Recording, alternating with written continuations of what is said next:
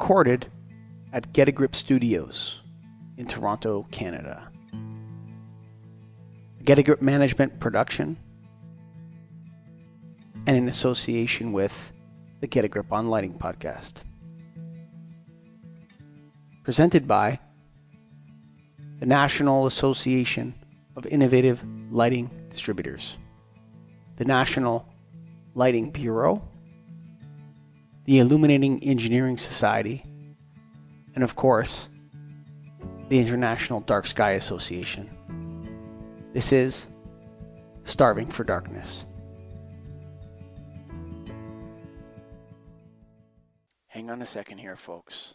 That's right, hang on a second. Michael Colligan, co-host of Starving for Darkness here. Just to tell you real quick before we get into the conversation, which is super important for you to hear, that you need to go to KeystoneTech.com. That's KeystoneTech.com, especially if you're a contractor or a distributor, Greg Eric. That's right, and they're coming out with a new exterior line of product, or they have come out with it, and they're going to continue to add to it, and they're dedicated to making dark sky friendly lighting and potentially dark sky compliant as we go. For now, though, they do have a dark sky full cutoff wall pack, a variety of wattages, Kelvin temperatures, and a precision crafted optical lens that's ideal for increased fixture spacing and uniformity. So less lighting fixtures needed because it can provide more light out of the one fixture. So check that out. Go to KeystoneTech.com. That's right. Hold on. Here comes Starving for Darkness. But before, KeystoneTech.com. Hello, listeners and darkness lovers. Welcome to another episode of Starving for Darkness. My name is Jane Slade, along here with my co-host Michael Colligan. And we're so excited to bring Peter Vito back on the show today. We were fascinated by the last hour of conversation. It totally flew by, and I feel like we only got to scratch the surface. So we decided to continue the conversation in two parts. For listeners who are just tuning in, Peter Vito holds 3 degrees in psychology, including a PhD with a large focus on digital eye strain. And last time we spoke, we established that the study of lighting and Peter's field of work, that for most people, these two areas of research are operating in silos, and that there's not enough cross-pollination that's happening between lighting research and psychological research. So I want to dig into that today, but before we do that, I also wanted to update you on a forthcoming project. In a recent episode with wonderful Andy Krejci, who's an astronomer, an educator, a dark sky advocate, he asked me and Mike about our work, and it came out that one of my dreams is actually to have a dark sky night.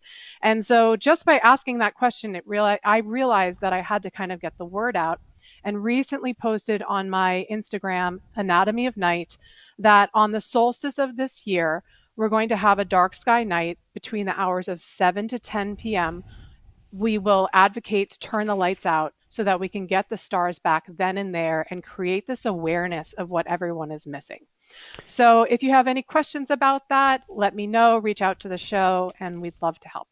We need those advocates to help Jane with this. And, you know, I really think when Jane told me the idea, I thought it was a wonderful idea. But, you know, Jane, I do think it's a long-term project. And I know everybody's anxious to hear our next conversation with Peter. But I think if we start working towards this and building some advocacy in the various areas, which is something I'm working on and I'll tell people about on another show if it comes up and it comes in hot, I'll tell them some of the plans we have for that. But if we could build momentum towards that, to give people back even just 3 hours, and if we get lucky and it's a really clear night, man, I'm sure it will solidify the movement. So good on you, Jane, and I'm here. I got your back. My lights will be out. Yeah, well, the truth is we need all the help we can get. And Mike, I know you're working a lot on the municipal end and sort of demystifying how people can get access to the right people to make the right moves. And that's just going to be absolutely integral. So with that, we want to touch into the research that's absolutely needed, which is psychology in lighting. Peter, thank you so much for coming on the show. And As you know, we start every show with the same request, and your dark sky story blew me away. I thought about it for days after. So, listeners, I'm not going to spoil it. Head over to episode 1 with Peter Vito to hear his dark sky story. It's fabulous.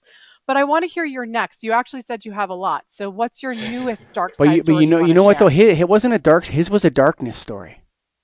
That's Yes, true. It was a yeah. darkness It was story. a darkness story, not a dark sky story. So yeah, yours was super unique. Yes, so first of all, thank you so much for having me again. And that story was interesting for me, and particularly I wanted to get your feedback, which first sounded strange to me, but actually it resonates very much with how I felt back then. Hmm. And therefore, Hmm. as I also thought about this for a couple of days, and I think I kind of accept what both of you said, surprisingly, quite much in unison.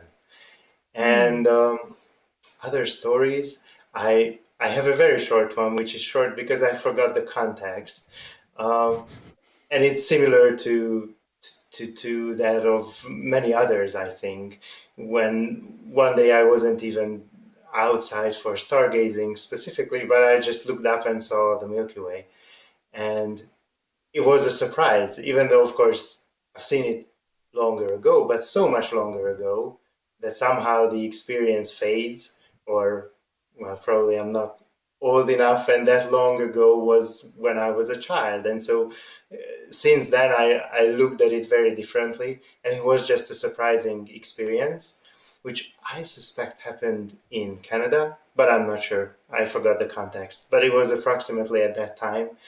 Um, and there's something really qualitatively different in seeing some structure there, because otherwise you would think that there are random dots, right? And once there is that structure, it brings up new thoughts about something beyond random.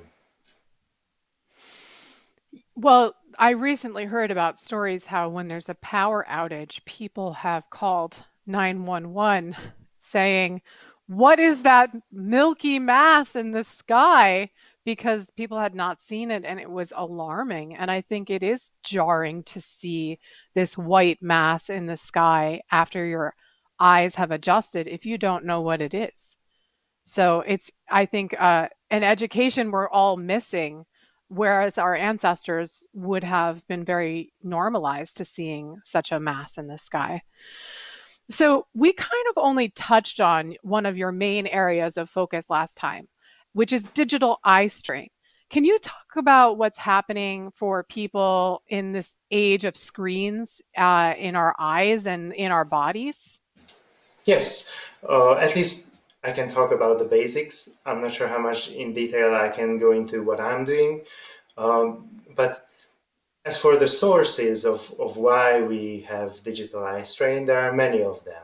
And of course, near work is one of those. And that is really hard to eliminate unless you have your own football stadium with a huge screen on the opposite end. But most people who are highly sensitive to digital eye strain, they can still read a book and have no problems. So obviously, near work is, while it is part of this problem, it is not the whole problem. And then Mm. another factor with computer displays can be resolution and contrast.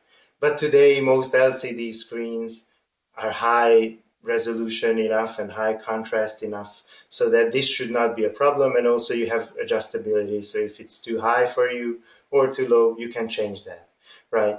And so, nearly all of the rest comes from the backlight source. And that has to do with many issues which are shared with the problems we have in general lighting. Namely, first of all, the unnatural spectral composition of these light sources.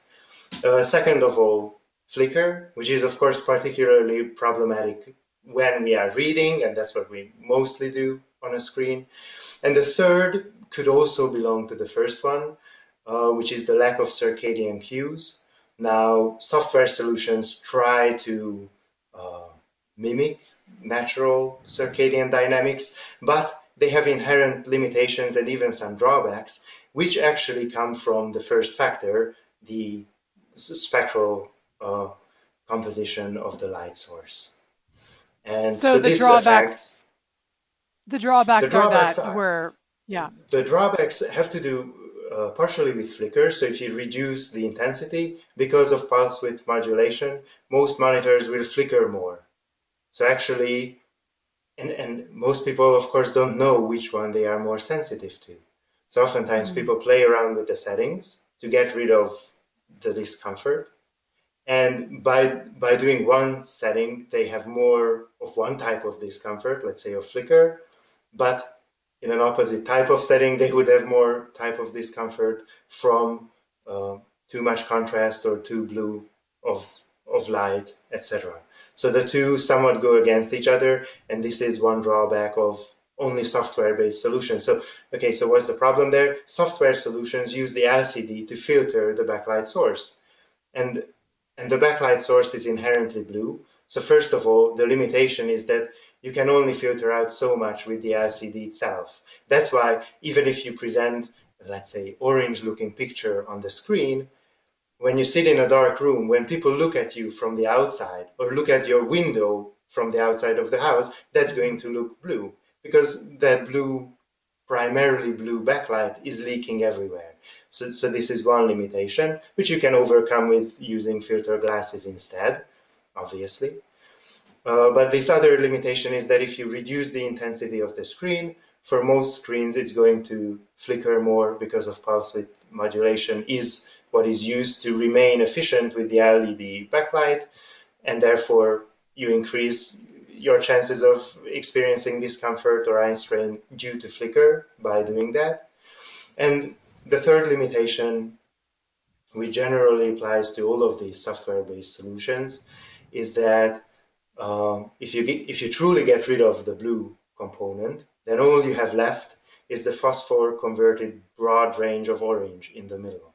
And then the color problems become much more prominent. So not having deep red in any of modern computer displays, nearly any of them, is not so much of a problem when you have the blue there, because color perception operates with color contrast, of course, and this very narrow definition of RGB, which is used on the internet, is sufficient enough so that we can see red colors. Now, if you put some truly deep red next to it, then it's going to be more apparent that the reddest red that your LCD can do is just pretty shallow relative to a deep red, truly deep red color. But when you get rid of the blue, everything just turns into this bland orange, and all the color resolution really disappears. Which would not be the case if you truly have, let's say, full spectrum light, but eliminate only the blue. That would be a different case. And of course, filter glasses try to operate differently in this, in that they try to eliminate the quote-unquote bad blue. So the phototoxic effects of blue light peak around 435 nanometers. So this is what these filter glasses target. And of course, there's a lot of talk about circadian cues, etc. The attempt is to leave that part in, which peaks at 480 nanometers. And of course, these are just the peaks. Both of these functions have a bell-shaped curve around them, so they largely overlap. And of course, in any natural lighting conditions, they would highly correlate. But for these specific applications, they can be separated, and this is how filter glasses for computer use try to specifically target the phototoxic range of blue light and not so much touch the rest, including shorter and longer wavelengths, and thereby disturbing colors a little less. But these are just mitigation efforts, really. So these are the limitations that I meant. Dr. Arnold, are you familiar with Dr. Arnold Wilkins' work? Sure. Yeah.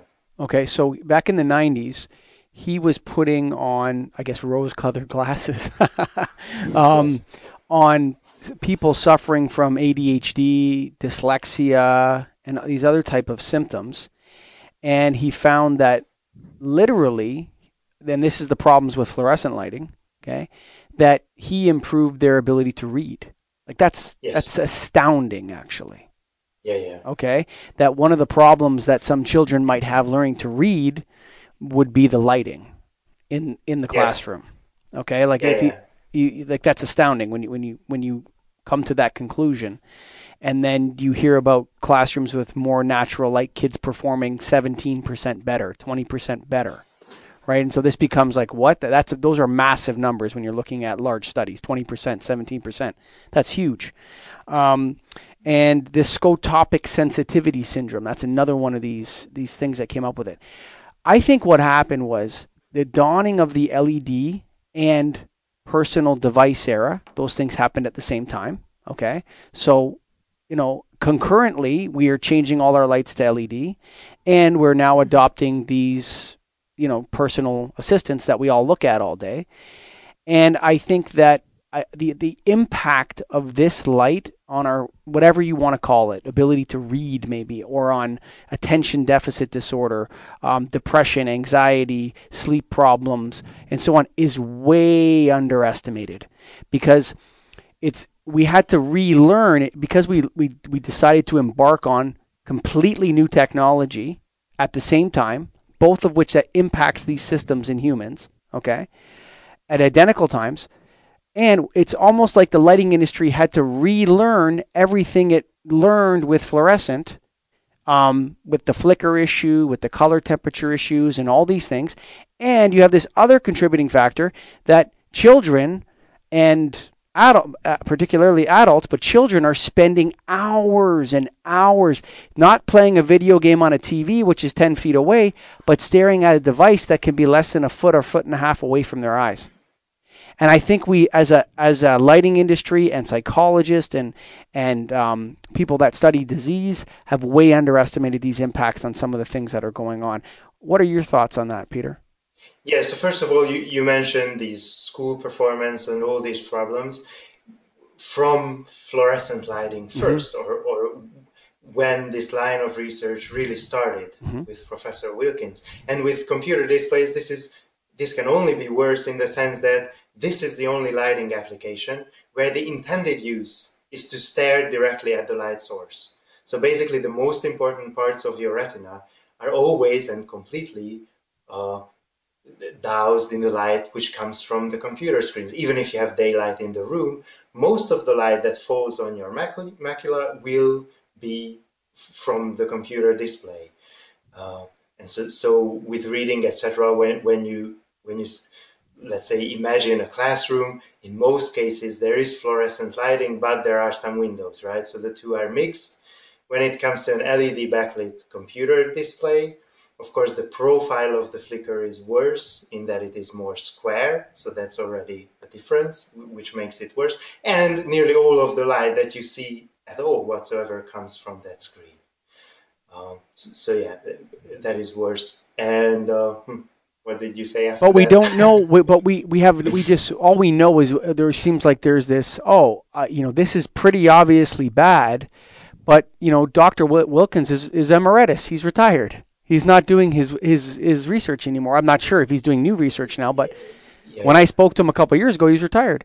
And it seems like the new scientists are not looking at that research because now it's a screen and an LED rather than a fluorescent. But I think a lot of the same principles apply. The flicker issue, the color temperature issue, and so on. Yes, and definitely Professor Wilkins keeps talking about this. Okay, good. I always laugh when I think of that. In my eyes, he is the most patient man on earth, really, that I've known. He keeps going to the lighting conferences and to the more basic science conferences. He's speaking super eloquently. Please, anyone interested in this topic, you also had him on the show. He has many speeches all over the internet, so it's really worth listening to him. And then, of course, all the lighting people are there. They listen, they nod, they clap, and everybody agrees that the final conclusion is that flicker is bad.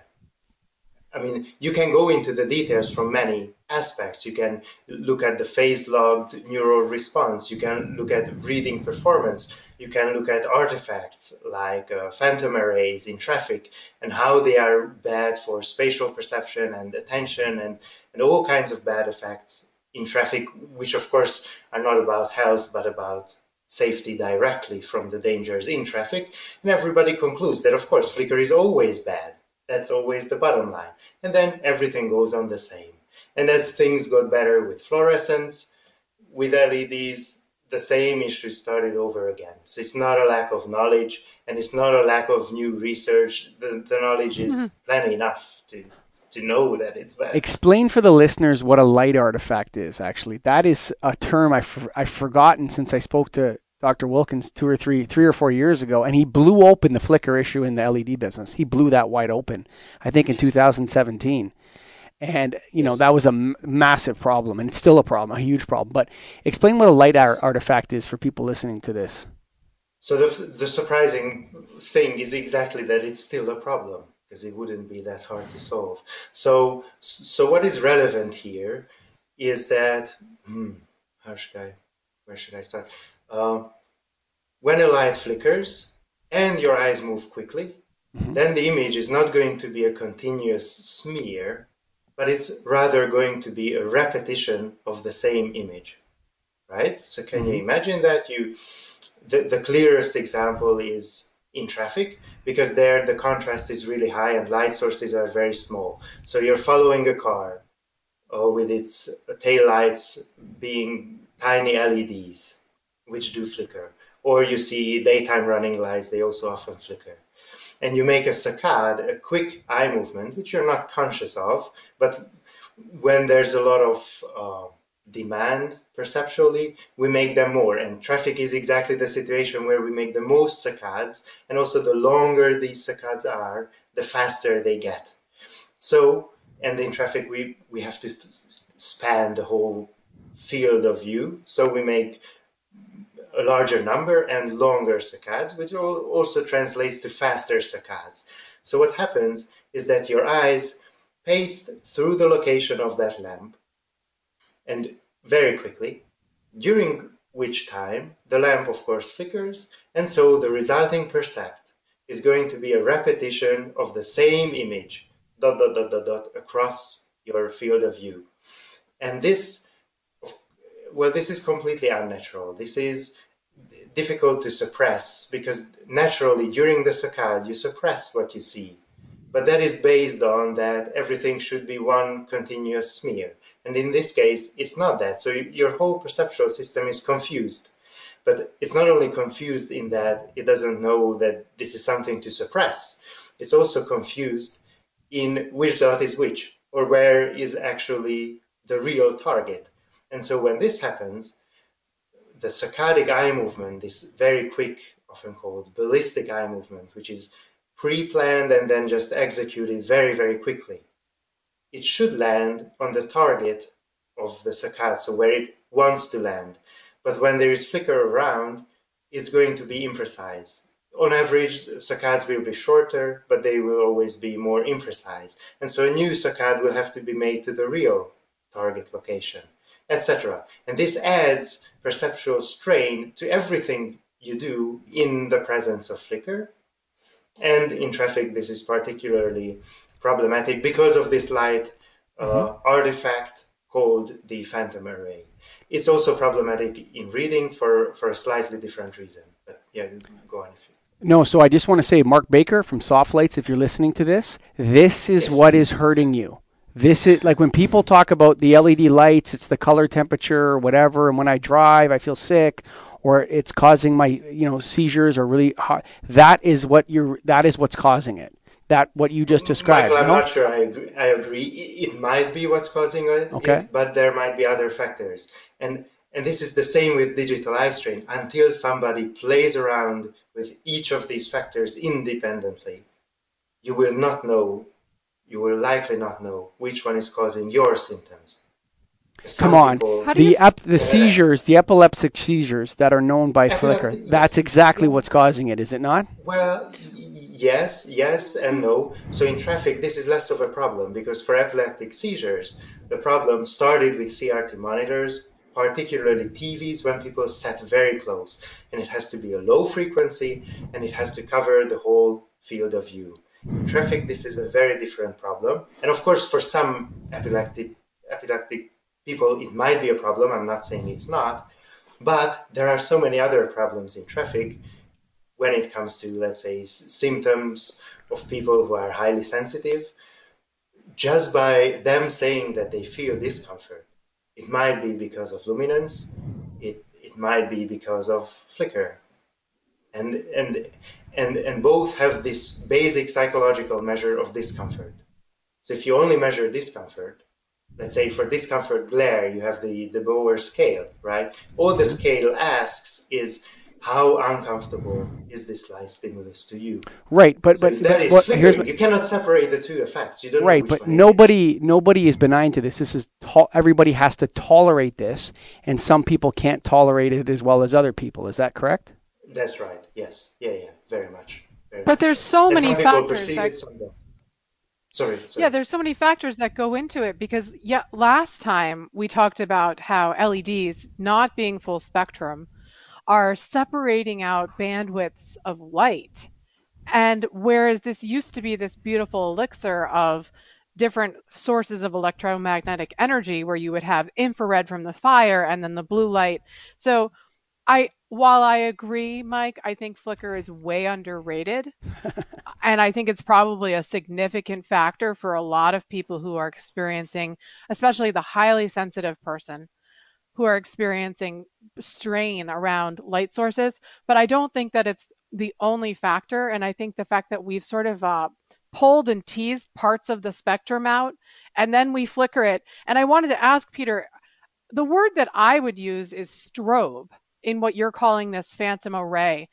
Is that a word that you think is appropriate? Strobing, It the is. strobe Yes. effect? Yes. There are Yeah. many words for this. Some call it the beads effect, and there are all kinds of terminology. Yes. Some people can't see it. Recently went home to visit my parents, and my mom had this, LED bulb in some fixture, and I was like waving my hand, saying, "Don't you see that?" Because it was a terrible flicker, and she was like, "I don't know what you're talking about." So there's degrees of sensitivity that I think people don't realize there are out there. And something you said before, Peter, is I think a big part of this episode for me, which is you said it wouldn't be that hard to solve. And I think that awareness is the biggest barrier to light pollution because people just don't know the impact of light upon all living things. And so I think that's a big barrier just in general. But something that we touched upon last time was academia and how there's limitations in academia that prevent good research from coming out, that there was a lot of controversy about talking about the importance of infrared, and also that we're already experiencing right here on this show, which is why we wanted to have you back, but that your research hasn't made its way to the lighting field. So can you talk about academia for a second? And I just want to put a pin in that I think we have to come back to sleep and how important sleep is. But let's talk about academia and the problems that you see that are limiting the right information from getting out to the right people. Oh, I'm really, really too small to even tackle this problem. I don't know. I can only speak maybe from my perspective that I started this whole journey because I'm just infinitely curious, and research seemed to be the best place to be in. And while you are a graduate student or whatever, and I was also super lucky to have supervisors who did all the academic stuff, basically in order to allow the rest of the lab to focus on the research. And at some point, I reached a level in my career where this was no longer that simple, or where expectations started to change on how I relate to the university or academia, etc., and all these um, more organizational tasks and so on. And that does not only not resonate with me, but it's increasingly against what I resonate with, and so that's why I left. If there would be some Academia 2.0 out, I would be very happy to join. And I certainly miss research, even in this past 1 year or so, since this has been like that. Of course, one can do research outside of universities, but generally the system is very similar. Um, and of course, if there is one lab where the people right there are really close to what one individual wants, then that is a different question.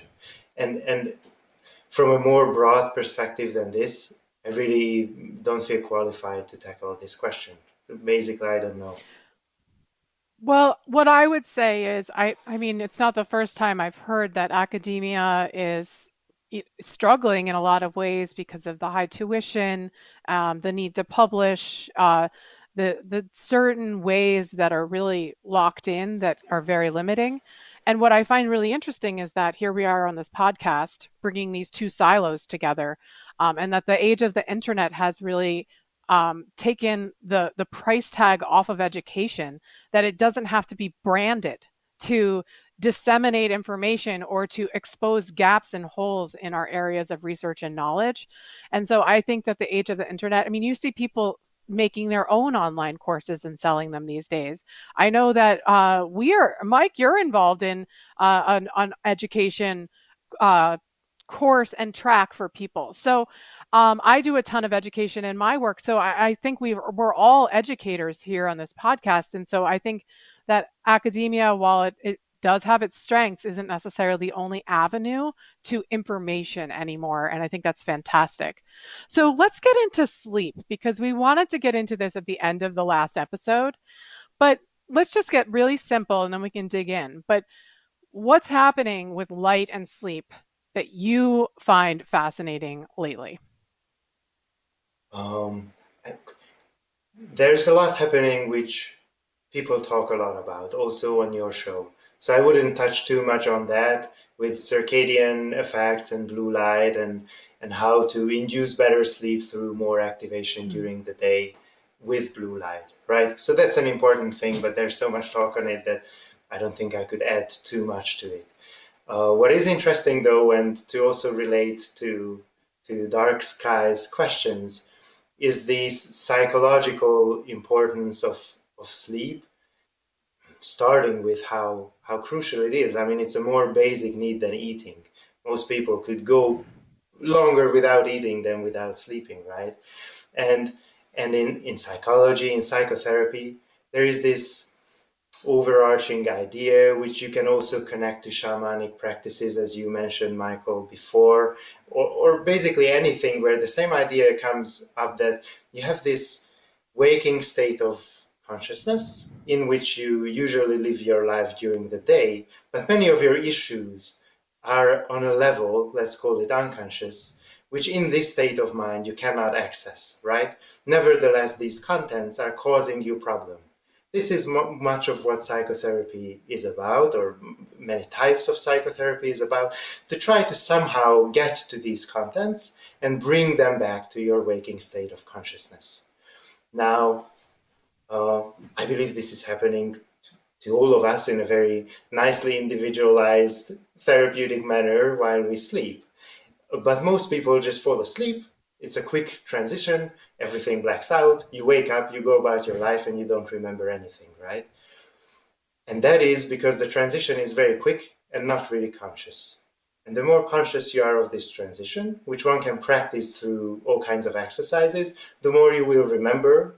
And this bridging works in both ways. So if you do some exercises, most people after a couple of weeks can remember 5, 6, 7, or even more dreams every single night. And we have good reasons to suspect that these dreams are always there, or in same amounts. They are there. Most people just don't remember them, right? Mm. And so through the exercises, what you practice is to stay conscious, or at least be more slow and deliberate in how you transition from one mental state to the other. And this works both ways, because as you practice this, you can bring more of your waking conscious control into your dreams, and that's how people become lucid in their dreams, right? And so LaBerge, the biggest name in modern Western sleep dream research, says that dreaming consciousness is waking consciousness without the sensory input, and vice versa. I'm not sure I fully agree with that, but it's a very interesting starting point, because it shows how in many of these therapeutic or shamanic, etc., practices, the tools which are used to make this bridging between two different states of consciousness, more deliberate, are tools which use very low intensity stimulation, because that's what allows you to kind of use as a bridge, as a ladder through which you can always climb back to one state of consciousness, but you can but it follows you through to the other one. So, okay, just one more thing to mention here before I go full circle. Sorry if it seems a little all over the This is place. There are fascinating. these flotation tanks and sensory deprivation tanks, which became fashionable a decade ago, or well, more, but very fashionable a decade ago. And they are indeed good because they get rid of nearly every sensory stimulation in an instant or very quickly. And that's why they facilitate going through this transitioning quickly. But if you give cues of some low intensity stimulation, then the transition can be slowed down. And when dreaming, this can be lights. People use face masks, which have little lights in it, which sometimes flash. And that brings you slightly back to, let's say, your waking consciousness, but not too much. It's just minimal, so that you can remain in control of the transition. And once this transition becomes more controlled, you will start to remember more, you will have more control on the other side, etc. And in therapy, you will bring those unconscious contents into your conscious or waking everyday life, and that's where the healing happens. Now, to connect this to the starry skies, what I find really interesting, and maybe it's just me making it up. I have definitely not seen any research on this, but if you would want to make the most minimalistic whole field visual stimulation, that would be the starry sky, because starlight is diffraction limited, so it literally cannot get any smaller, and and it is also very faint. So it's basically the most minimal visual stimulus that you can provide, which therefore will induce already a change in the state of consciousness that you have, kind of priming you for sleep. But it is still there. So before you close your eyes, you still have some sort of stimulation which keeps you conscious enough or in control enough. That is so fascinating. And I actually study a meditation technique called Silva. And the whole premise is that one of the first exercises that you're taken through is to close your eyes and count to 20. And when you do that, you actually enter into a different brain state, as in your brain is operating at a slower frequency. And so the whole premise of this meditation technique is to problem solve from within these slower brain states. So getting in from lucid sleeping, lucid dreaming being really, really slow. And there's the dream state, which is even slower. And then moving up and really harnessing these brain states for problem solving and deeper access to your intuition. So I think it's fascinating. And you're right that there is sort of a ride you're on where you're toggling between having the ability to harness your awareness from being slightly awake, but also slowing down enough to get the benefit. So I think it's very interesting how you're linking that to also a view of the stars, because I think what's also interesting about that when you're underneath the dark sky is that your your pupils are completely open.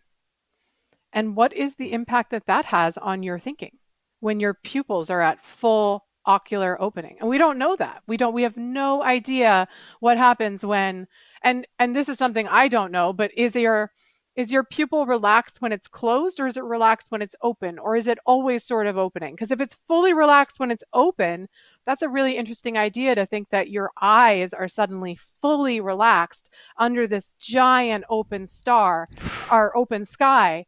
And what is that doing to the mechanisms of your thoughts?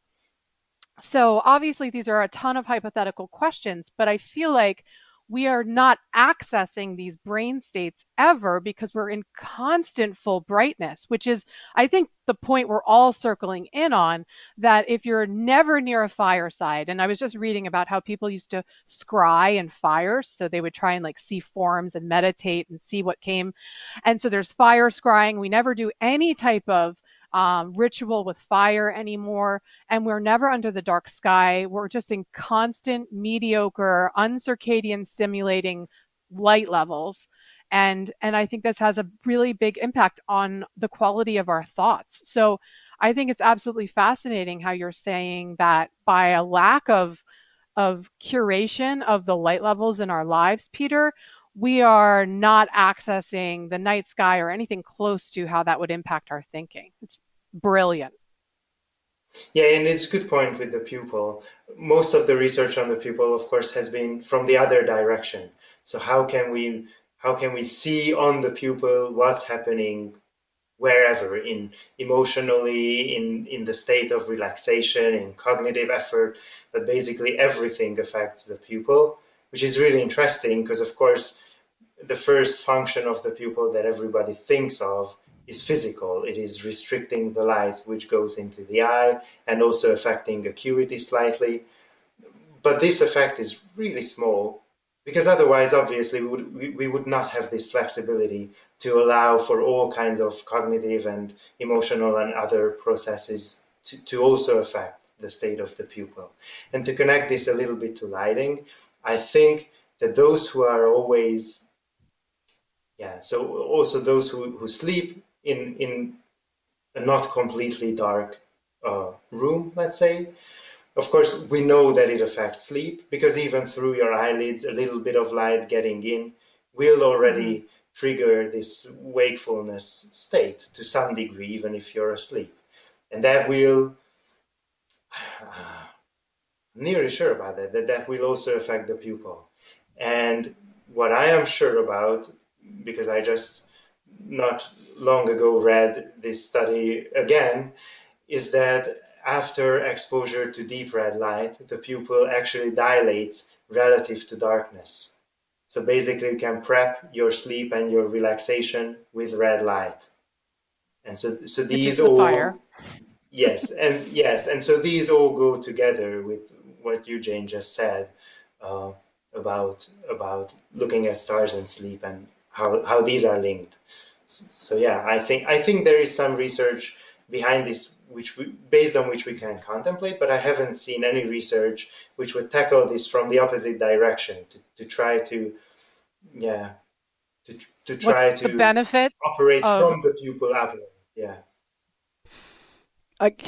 So I have so many directions. Like I just took so much notes. What in that?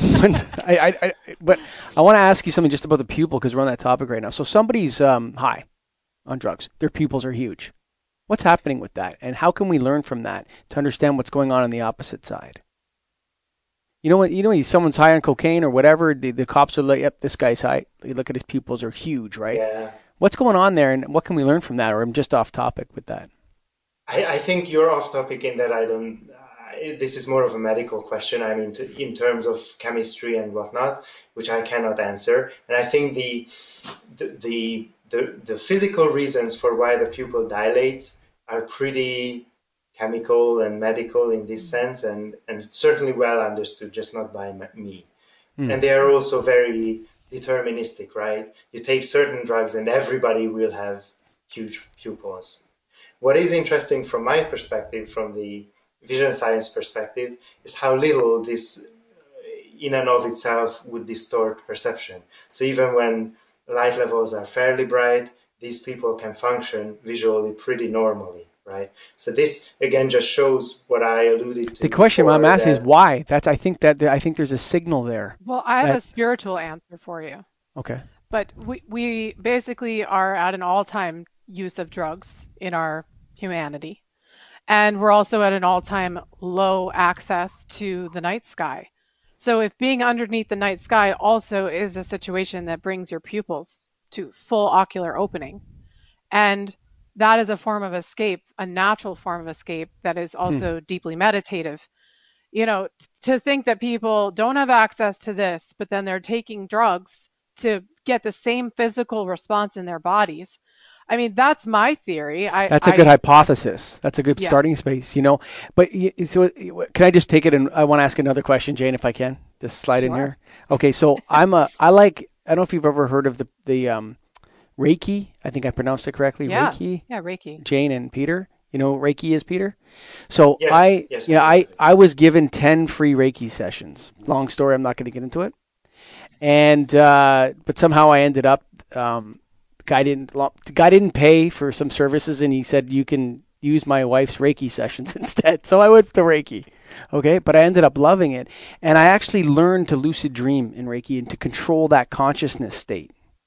Okay, so that quiet zone, I had something over my eyes that completely blacked everything out, and then the quietness of it. Now, I don't know if there's any energy transfer or not, or that kind of thing. I don't know how that works, but I know that something's happening when I work with this specific woman, and I'm not endorsing Reiki for anyone else but myself.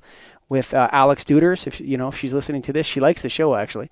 But I was able to discover that space that you're talking about, that inter consciousness space between the sleep and the consciousness. And I don't know if it's inducing the dream state or if it's the capturing the sensations without the physical side of it, but you can really do a lot with your mind if you're able to get to that space.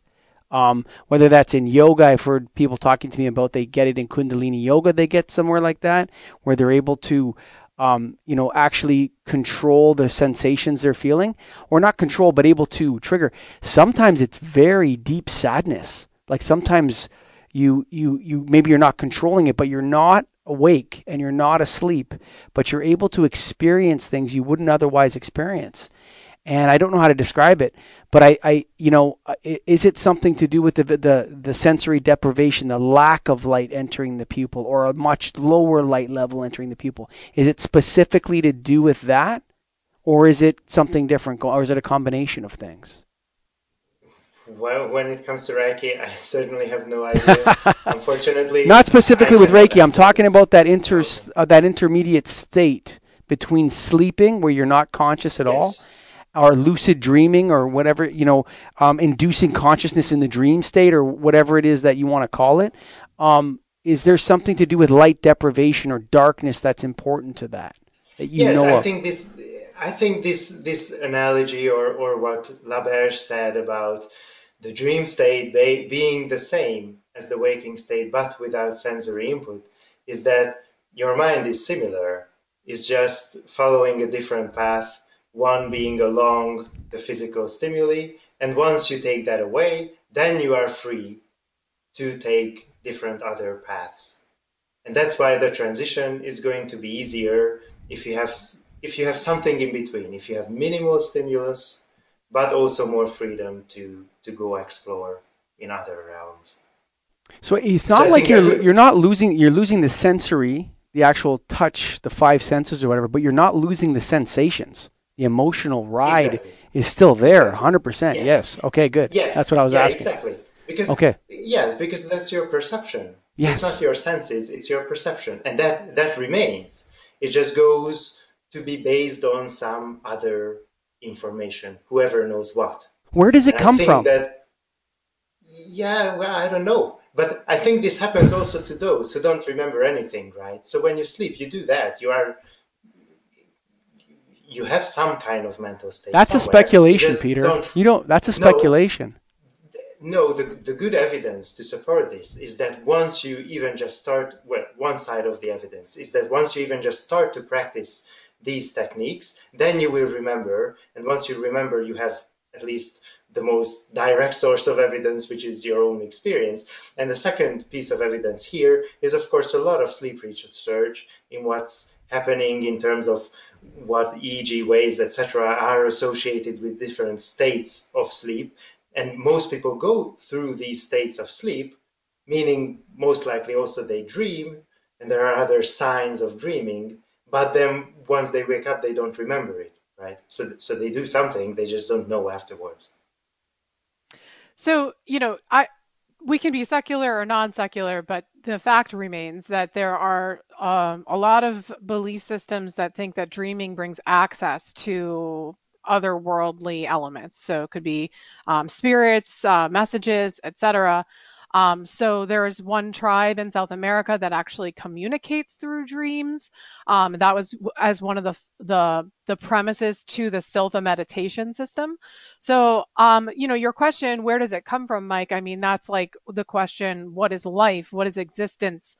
I know I've had some pretty spectacular dreams that don't have explanation, that gave me information I had no access to.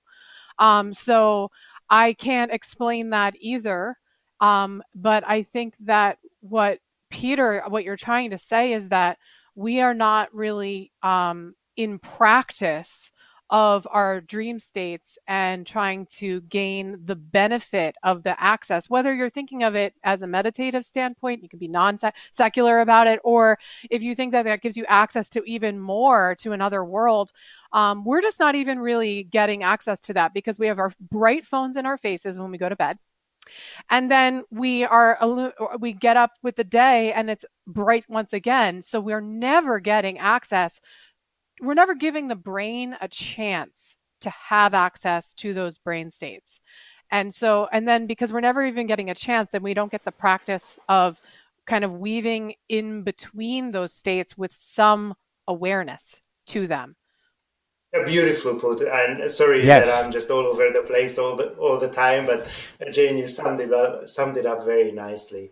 And of course, I don't know where that information comes from, but from this more practical point of view, indeed, if the transition is abrupt and then transitioning back is abrupt again, then you don't get to practice the transition. You don't get to deliberately slow it down and to bring those contents to the rest of your life.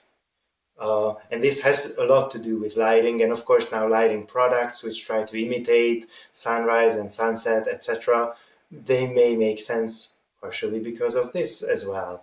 And of course, not using your computer or phone a couple of hours before sleep, that's a general advice, which very few people can stick with because we just do it.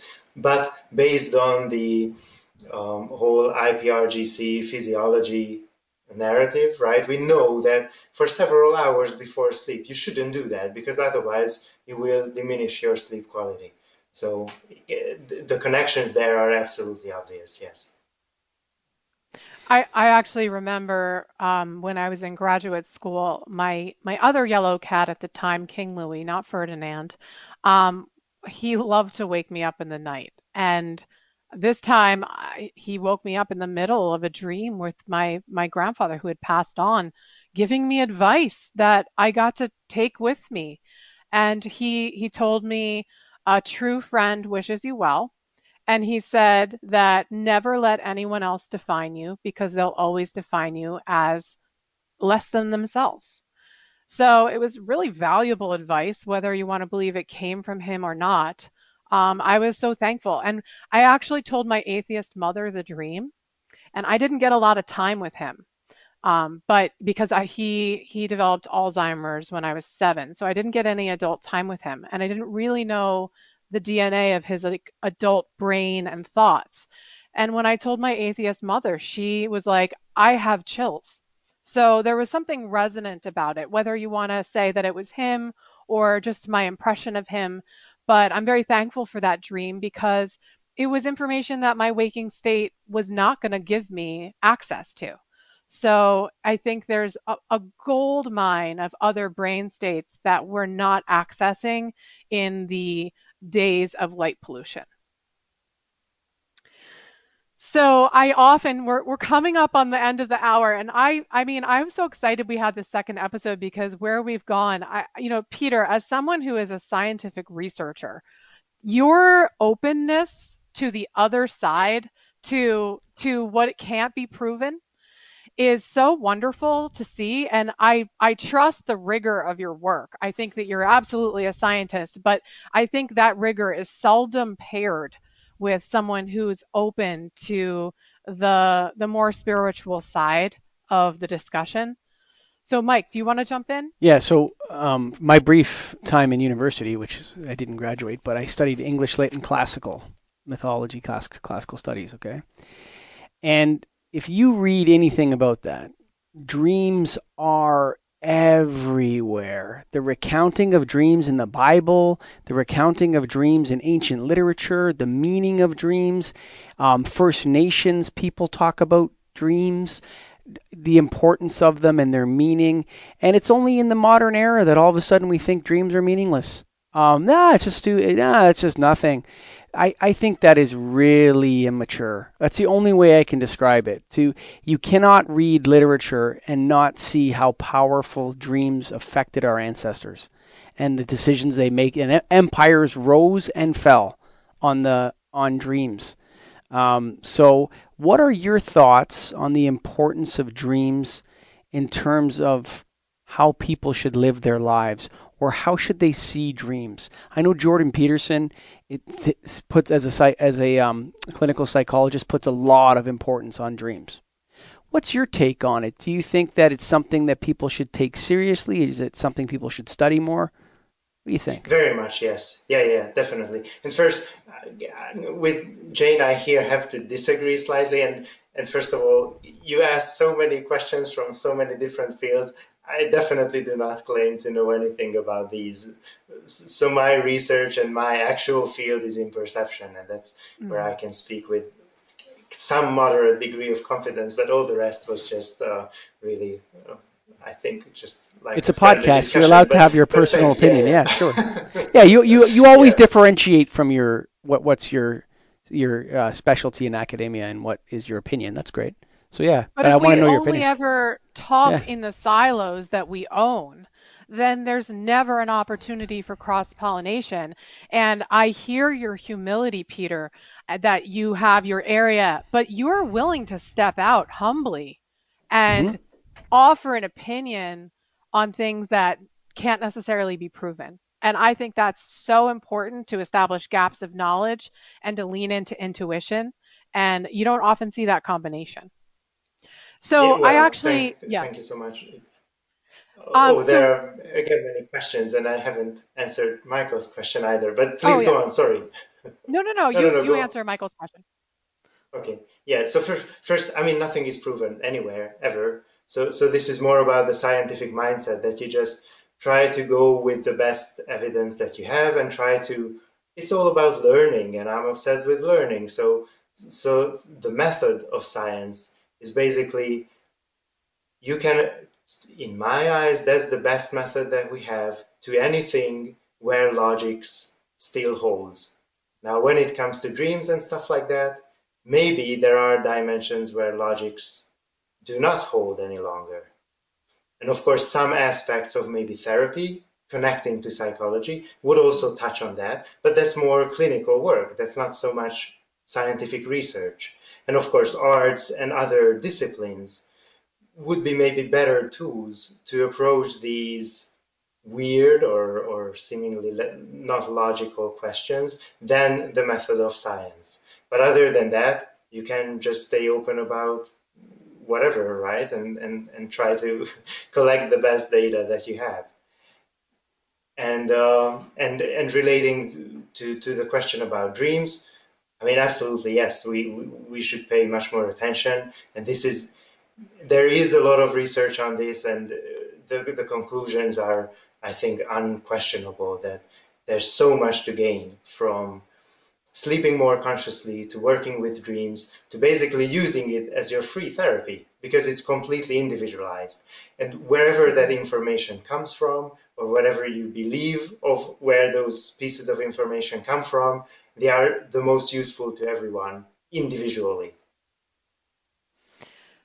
So thank you so much. This has been an absolutely fascinating podcast. I did not know that we were going to talk about dreams so much.